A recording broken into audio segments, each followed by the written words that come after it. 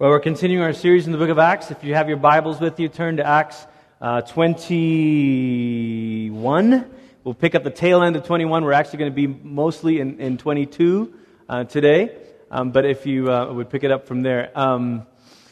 When I was a kid, my parents did a fine job of encouraging us with different kinds of books to read, and so I remember at age 10 being given the autobiography of George Mueller, who opened a lot of orphanages in England, and some of you may have read that. And so my sister and I used to love reading stories, biographies, autobiographies of missionaries and different people.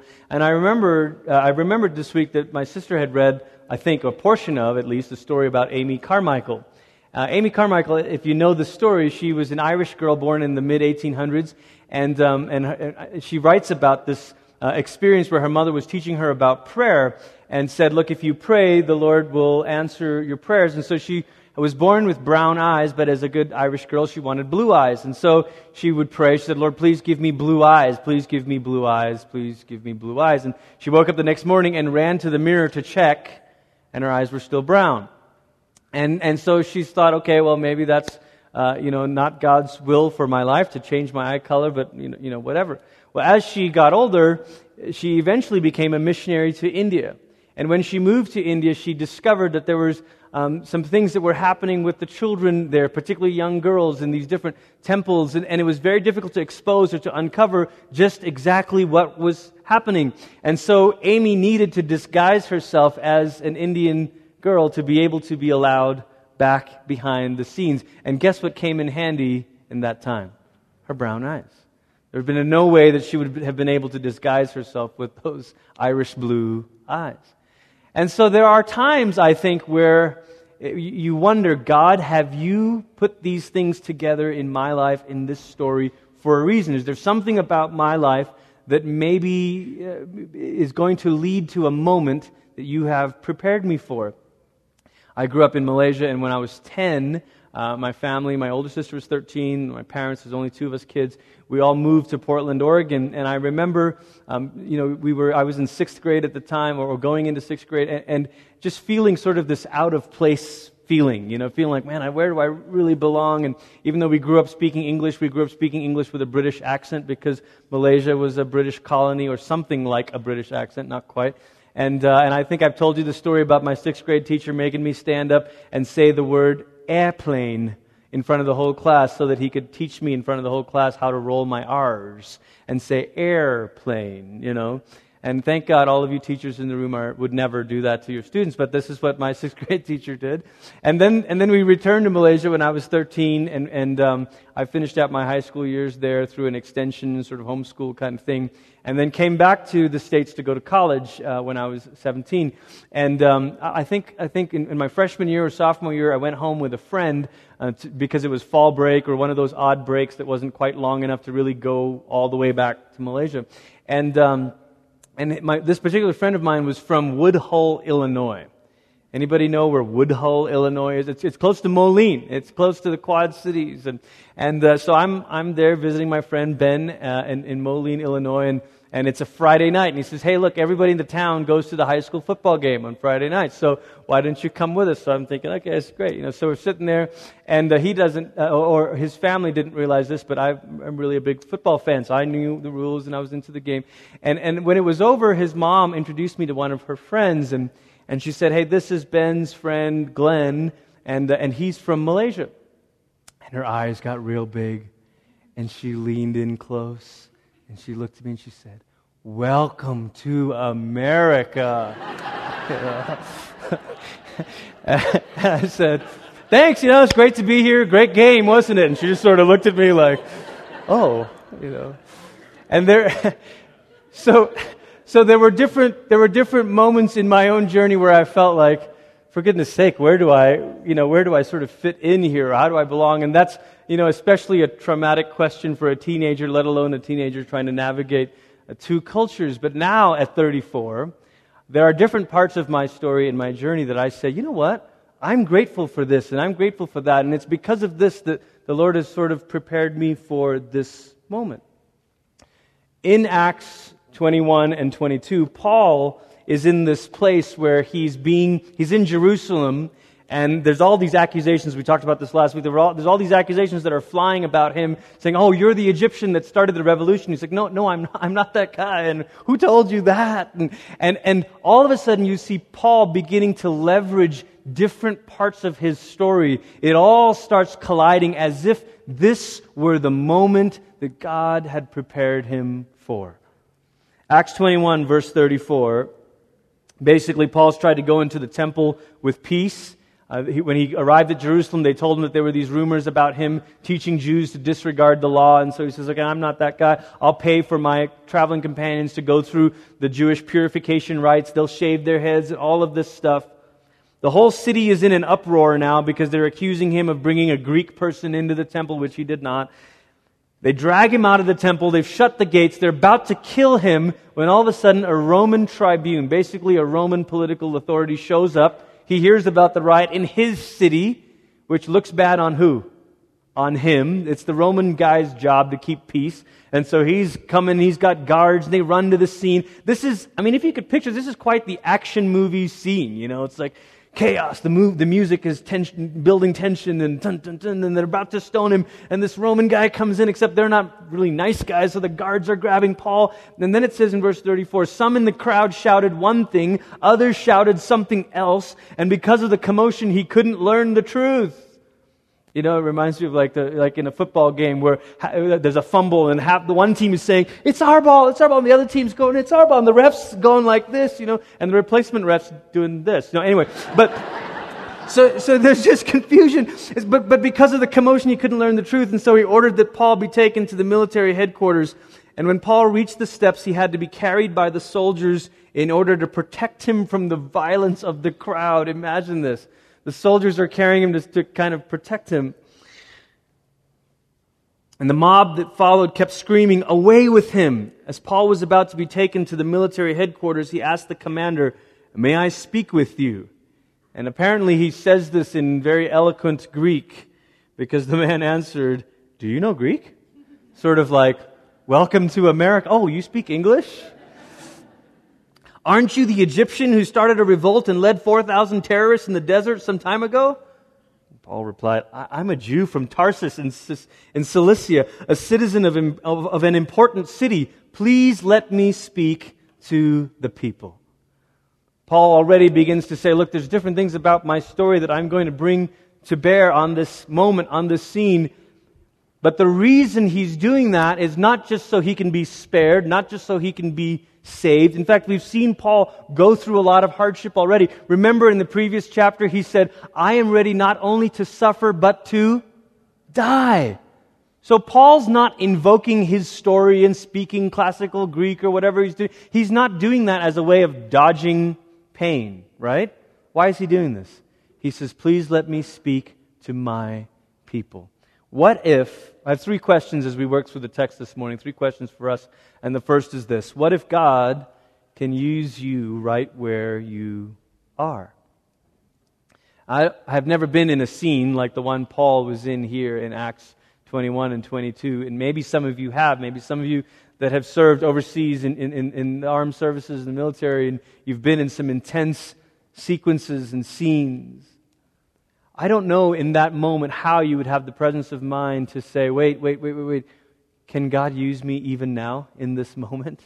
Here's Paul. He's already been beaten in the verses we didn't read. He'd already been beaten. The guards got to grab him and hold him up high so the people can't kill him. There's a lot of angry people surrounding Paul. And in this moment, Paul says, "Hey, I think I can speak to them about Jesus."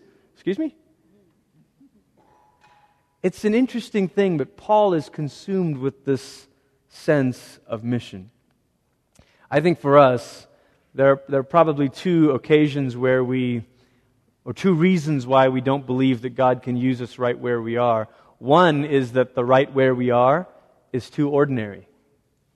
Right, I'm just. And how many times have you started a sentence or maybe a prayer or you've thought in your mind, "I'm just"? Well, I'm just a student. I'm just a stay-at-home, work from the home mom. I'm just an ordinary business dude. I'm just a contractor. I'm just. How many times do we start that way because we don't really think that God could use us right where He has us. And so sometimes we talk as if, there's going to be a day. Well, one day when I retire, one day when I finish this, one day when I'm done with this, then maybe God can use me. But for now, I'm too busy. Maybe that's the other. I'm too busy. I've got this going on and this going on. I don't have time to do that. I mean, Glenn, you're talking about some of these Dream Center stuff, and I'd love to serve that, but I'm too busy. I can't do that. Okay, but what about where you actually are? What about the meetings that you are in? What about the things you are busy with? What about the cubicle? What about the Starbucks? What about those actual places? Could God use you exactly where you are? Oftentimes we don't believe that because we think situations need to be more ideal than that. Well, it's got to be better than that. And when I used to work with the Mill, our college ministry, what I'd hear a lot from 20-somethings and young people, and probably none of you in this room, but just the ones I used to know, was kind of this, I love the Lord and I've got big dreams and I want to do this. So that's awesome. Is there any way you can begin to take little steps and act on that now? No, probably not. But someday I'm going to do that. I was a theology major at college, theological historical studies, which whenever I told anyone that, the conversation became over all of a sudden. Nobody was interested in that. But I was surrounded by classmates who loved theology and all of this stuff and would talk to me about the great ministries they wanted to start one day, or the great ministries they were going to be involved with one day. And then I would say, well, right now, while you're in school, are you serving at any local church? Well, no, I don't have time for that. But someday I'm going to pastor a great big church. No, really? It's not usually how it works, is it? If there are things that God sort of puts in our hearts, I think there's a way that we can pray, Lord, open my eyes to see what's here. What's now? It doesn't mean it's all here, and it doesn't mean it's all now, but aren't there little ways that you can say, well, maybe I can encourage that now? If you're saying, well, maybe I want to be a youth pastor someday, or I want to start this big youth ministry, and I've got this vision. Okay, maybe you could serve Young Life for a season. They need more leaders. They got 90 kids. I'm looking at Britt right here. They got 90 kids coming to their club on Monday nights. Is that right, Britt? Something like that? And they need more leaders. Oh, well, I don't know if I should, but I really have a heart for young people. Someday I'm going to do that. Or beginning to see even the situations that you're in as places where God has placed you. Think about the difference of perspective that makes. Many of us would say, well, I don't know if God can use me where I am, because where I am is in a place of brokenness. Or where I am is in a place of pain, or where I am is I'm in a place of difficulty. You don't understand. I'm dealing with this, and I'm dealing with this, and I'm dealing with this. How is that supposed? Well, maybe in your life, it's not the dramatic thing, but the simple thing. I think of our many young moms in our congregation with young children. Well, I don't know if I have time for some other ministry. I can't serve this. Right. But can God use you right where you are to love your children, to serve your children well? Holly and I have been talking about this week. Does it change perspective at all to say, the places where I am, what if I began to see myself as being an instrument of God in this place, in this scene? So Monday morning is not just Monday morning, but, all right, God, I'm your person on the inside. I'm your 007 secret agent. I'm, wearing the tux, only it's not a tux, it's sweats, whatever. I'm in the scene. I'm your person on the ground here. I'm your special intel, whatever. I'm here on the ground. Could you use me even in this moment? Paul very easily could have shut it down and said, goodness gracious, I'm bleeding, I'm stoned, just get me out of this town. Instead he says, please let me speak to my people. Let me speak to the people. There's something about this occasion that is divine. I'm not suggesting that every moment in your life is a divine appointment. I'm not suggesting that every moment is this, all of a sudden angels sing and the heavens open up. You're like, oh my gosh.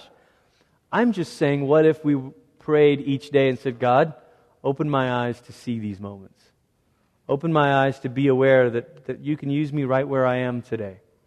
And maybe it's not the place I want to be. I don't want to be at home. Or I don't want to be at this workplace. Or I don't want to be in class. Or I don't want to be making another cup of coffee at Starbucks. I don't want to be. But God, would you help me believe that wherever I am, you are. Wherever I am, you are. And so you can use this moment. Verse 40, with the commander's permission, Paul stood on the steps and gestured to the people. When they were quiet, he addressed them now in Aramaic. This guy is quite the linguist. First, highfalutin Greek. Now, backcountry Aramaic. Brothers and fathers, listen now to my defense. And when they heard him address them in Aramaic, they became even more quiet. I said, what? Who is this guy? He's probably not that Egyptian we thought he was. Paul continued, I'm a Jew born in Tarsus in Cilicia, but raised in this city. Which city? Jerusalem. See him making bonds, making friends, and gaining friends, and what's it? Anyway, influencing people? Yeah, right. No, not really. Under Gamaliel's instruction, I was trained in the strict interpretation of our ancestral law. I am passionately loyal to God, just like you who are gathered here today. I harassed those who followed this way, which is Luke's way of talking about Christianity, to their death. I was arresting and delivering both men and women into prison. And the high priest and the whole Jerusalem council can testify about me. I received letters from them. What is all this stuff that Paul's saying? He's saying, not only am I a Jew, I was in with the powerful Jewish leaders. I studied under Gamaliel. You're like, oh, wow. I mean, that's sort of like Ivy League. I went to Harvard. He says, well, and not only that, I got letters from these people. I got like congressional endorsements, I mean, for those of you that made it through the Air Force Academy. I got a letter from my senator that recommended me. And this is Paul kind of showing his badges here. Saying, look, I've done this. I was so zealous for God, and people recognized me for it. And the high priest and the whole Jew, so I received letters, so I could go to who were arrested in Jerusalem so that they could be punished. And then he begins to tell this story, and he says, I was on my way to Damascus, and I saw this great light, and a voice from heaven spoke to me, and I said, who are you, Lord? And he says, I am Jesus whom you are persecuting. This is Paul sharing the highest of his highs and sharing the lowest of his lows. It's not a good day when you find out that your whole life's work, Jesus has taken it as a personal affront against him. That's not a good day when everything that you worked so hard to achieve, come to find out Jesus took it personally as an offense. Saul, you're persecuting me. What? Paul shares this moment. In verse 10, I asked, what should I do, Lord? Get up, the Lord replied, and go into Damascus. There you will be told everything you have been appointed to do. Appointed to do. You could circle that or underline that phrase if you want to in your Bible, because I think Paul holds on to that idea throughout his whole ministry. That he has been the one who has been appointed by God for a specific task. Paul, in most of his letters, I think all of his letters, opens by saying, I, Paul, an apostle of the Lord Jesus Christ. Now, in our ears, that sounds like Paul's kind of trying to sort of play rank here. Apostle, are you? Well, I'm bishop, whatever, No. This isn't like our day where people throw around the titles, apostles, self-proclaimed, or whatever, okay? Apostle simply means the messenger, the one who has been sent, the sent one. In one sense, Paul's sort of saying, I, Paul, the FedEx guy from God, been sent with the chosen mission, the commissioned one, commissioned by God. And I wonder if this whole idea of being sent by God was the thing that carried Paul through the difficult days in his life. Because that was his identity. I am the one, he said, who's been sent. I am the sent one. What if, the second question for us, what if God has actually prepared you for this? And you can fill in the blank of what this is. But what if God has actually prepared you for this? So what do you mean? What things about your story? What things about your skills? Okay, my story, my skills, that's great, that's positive. Wait, let's go on.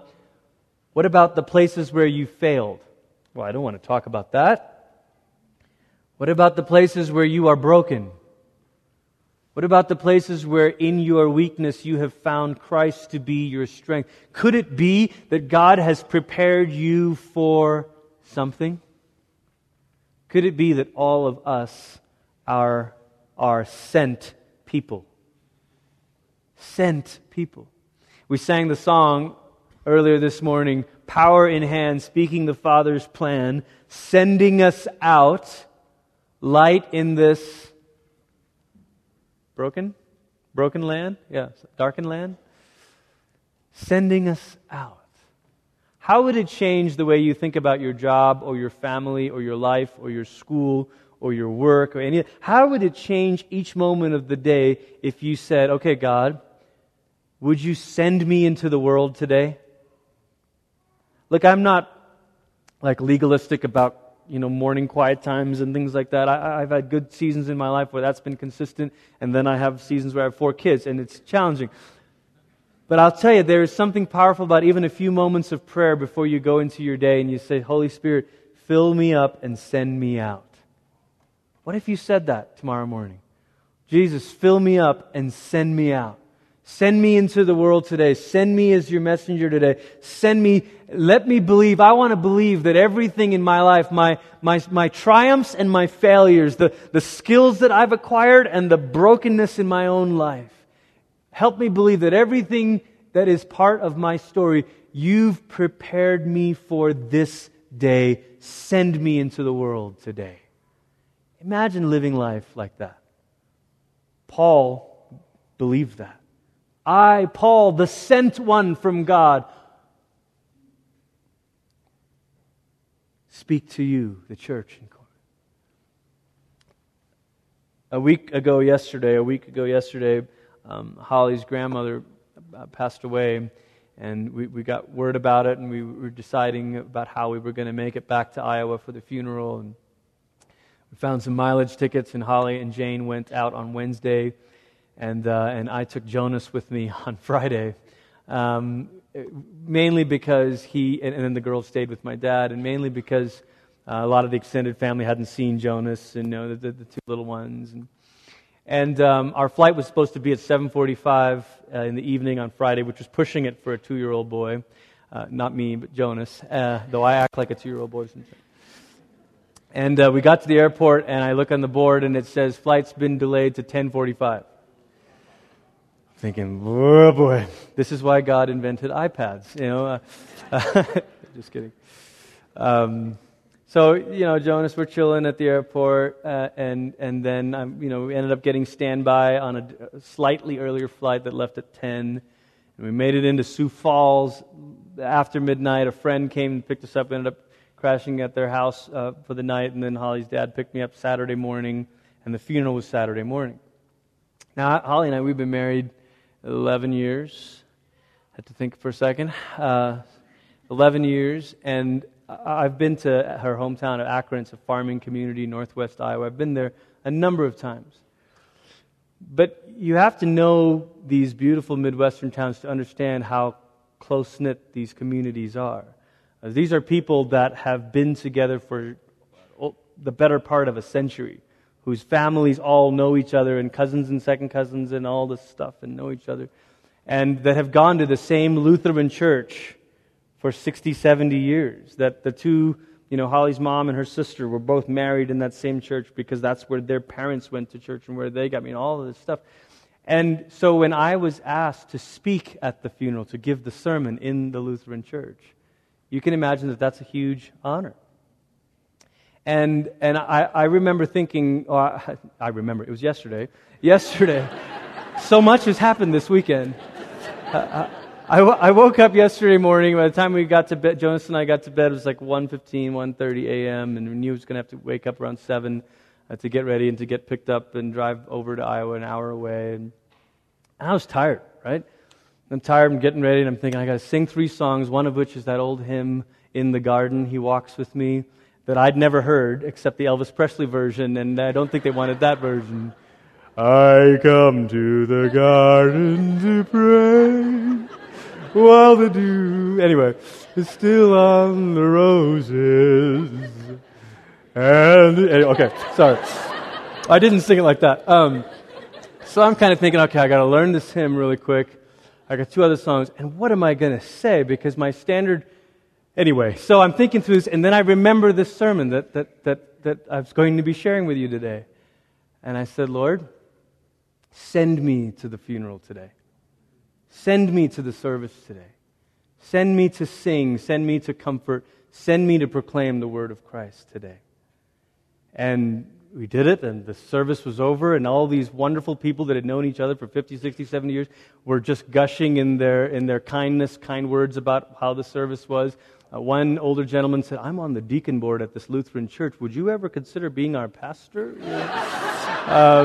Which I took to be the highest compliment, and I politely declined, just so, you know. But it changes your outlook on life when you begin to say, Lord, send me to this situation. Send me to... What if God, have you prepared me for this moment? God, have you prepared... Lord, are there things in my life... You've prepared me for this, Lord. Here's Paul kind of saying, I speak Aramaic. I was raised in Jerusalem. I studied under Gamaliel. I had letters from these high leaders. I was on my way to Damascus. Jesus accused me of persecuting him himself. I was in sin. I was deceived. I missed that Jesus was the Messiah. I was the chief of sinners, later Paul would say. This is Paul not holding anything back from his personal story, saying, you want to see it? Here's the good. Here's the bad. Here's the... Now, I'm not asking you to be unwise about this and just air your dirty laundry. I'm not saying that. But I'm saying, could you believe that everything in your life, your strength and your brokenness, is part of God preparing you for these moments where He's sending you out into the world? Could you believe that? Finally, as Paul goes on, chapter 22, verse 21, and the Lord, he's continuing his story, and he says, and then the Lord said to me, he's talking about being in a moment of prayer in the very temple that they're in Jerusalem, and he says, it's here in this temple while I'm in prayer that the Lord said to me, go, and I will send you far away to the Gentiles. And the crowd listened to Paul until he said this, now you've gone too far, Paul. And then they shouted, away with this man, he's not fit to live. And then the riot really kicks up a notch. What was so unsettling for them to hear about Paul saying that God sent him to the Gentiles? It's hard for us to imagine this, but if you were a Jewish person in the first century, you spent the better parts of 2,000 years having story after story passed down and passed down and passed on to you that told you that you were God's special people, that God loved you, that God was in covenant with you. And somewhere along the way, the original covenant words to Abraham that you were chosen for the sake of the world sort of fell out. Somewhere the loudspeaker that played Isaiah's words that said, I have called you to be a light even to the Gentiles, to the faraway peoples. Somehow that volume got turned down and all they heard was, I'm special, I'm special, I'm special, I'm special. And so when Paul shows up and says, God's sending me to the Gentiles, they said, how dare you say that? We may not be able to get the Jew-Gentile issue, but we sure get this in our own hearts and lives, don't we? Because a funny thing happens along the way of following Jesus. The longer we follow Jesus, somehow we start to believe that we deserved it. That we were special. That we were better than them. That we never did that. We never believed this. And so the longer you walk with Jesus, the harder it is to become gracious towards someone else. And all of a sudden, the surprising generosity of God, we talked about this last week, the surprising generosity of God shows up and God says, I'm redeeming them and them and them and them too. And you say, I'm kind of offended about that. And maybe we'd never say, away with him, let's rid the earth of him, as these people say. But maybe somewhere in your heart there's this little resentment that you're offended, that you're like, hey, that's not fair. I'm a Christian, I read my Bible, I pray every day, and when I ask for healing, it doesn't happen. But this guy doesn't even believe, and he comes up to the line of the prayer team, prays for him, and he gets a miracle. Hey, that's not fair. And God says, I am a surprisingly generous God. And if I wasn't, you wouldn't be saved either. And that's the thing about it. Our culture, specifically as Americans, our culture really values the things we built, the things we accomplished. Many of us believe, almost as a core conviction, that you are the reason that you are what you are today.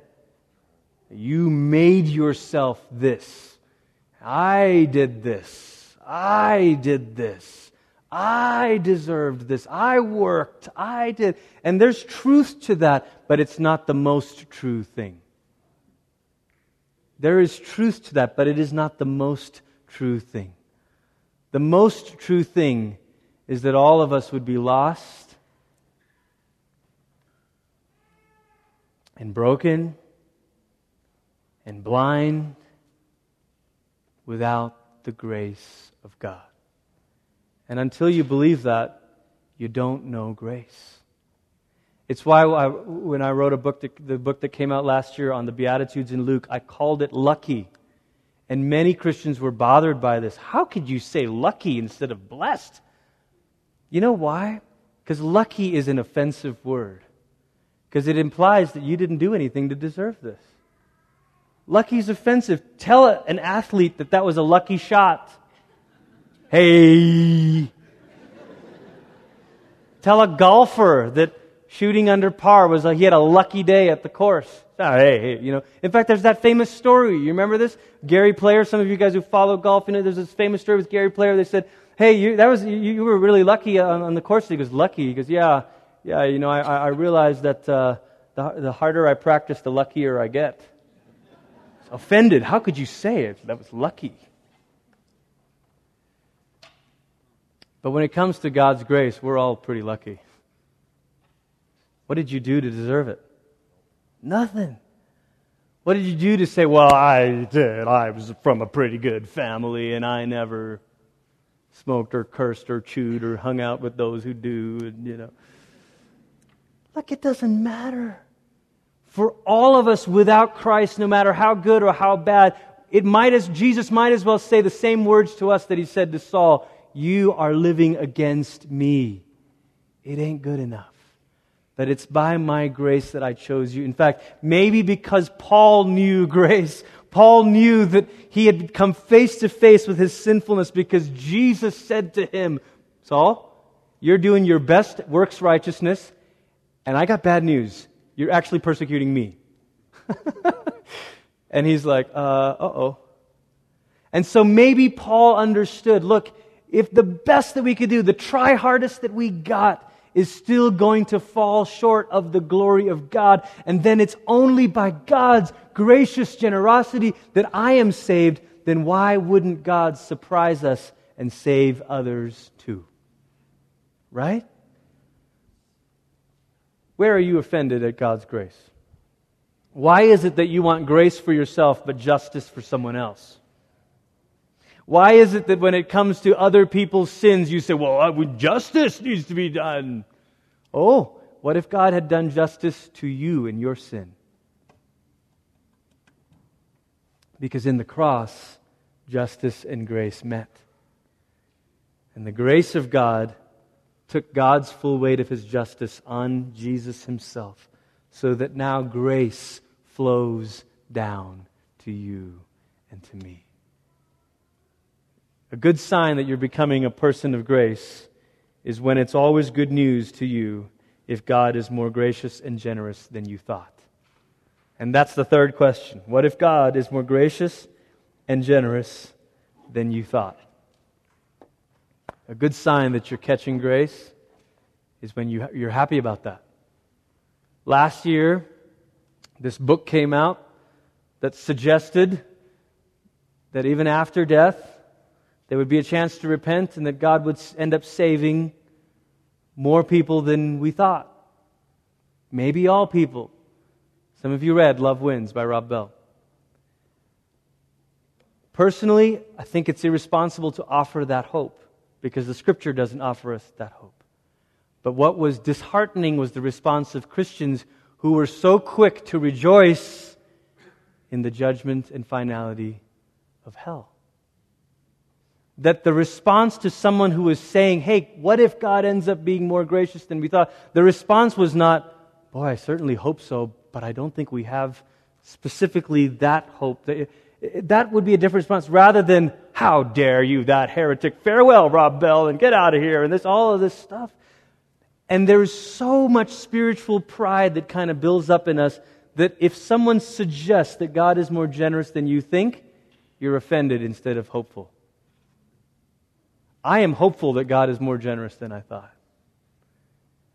And I'm going to pray and work in my whole life to announce Christ as the hope here and now. But we are people of God's grace, should never be offended when God surprises us with His grace. Surprises us with His generosity. That doesn't mean you compromise the gospel. That doesn't mean you preach another name than Jesus. None of that. It just means we remember the New Testament reading we heard read this morning. It is by grace we have been saved through faith, not by works, so that none of us can boast. So I don't boast about it, no, but you begrudge it when you think God is going to save someone else. Look, here we are at New Life Downtown. We're here because we're asking God to save people and bring in people that we wouldn't otherwise expect, that don't look like us, that don't look like you. The sign of God's grace taking root in your heart and my heart is when we welcome this and we say, do it, Lord. Come on, Jesus, do it, Lord. Rather than this guarded, oh yeah, I don't know. I mean, we were kind of in this first. We were kind of the chosen few. I mean, why are all these other people coming in? Surprising generosity of God. We're going to come to the table of the Lord this morning. And I want you to know, many of you know this, but the table is why we gather. The singing is great. The sermon's average. But the sacraments, the communion table is why we've come. People say all the time, well, it's all about Jesus, it's all about Jesus. Right, this is how we remember that it truly is. And I want you to pray this morning as you're getting ready to come to really set your heart in this place where you say, all right, God, let the grace of God be surprising to me again.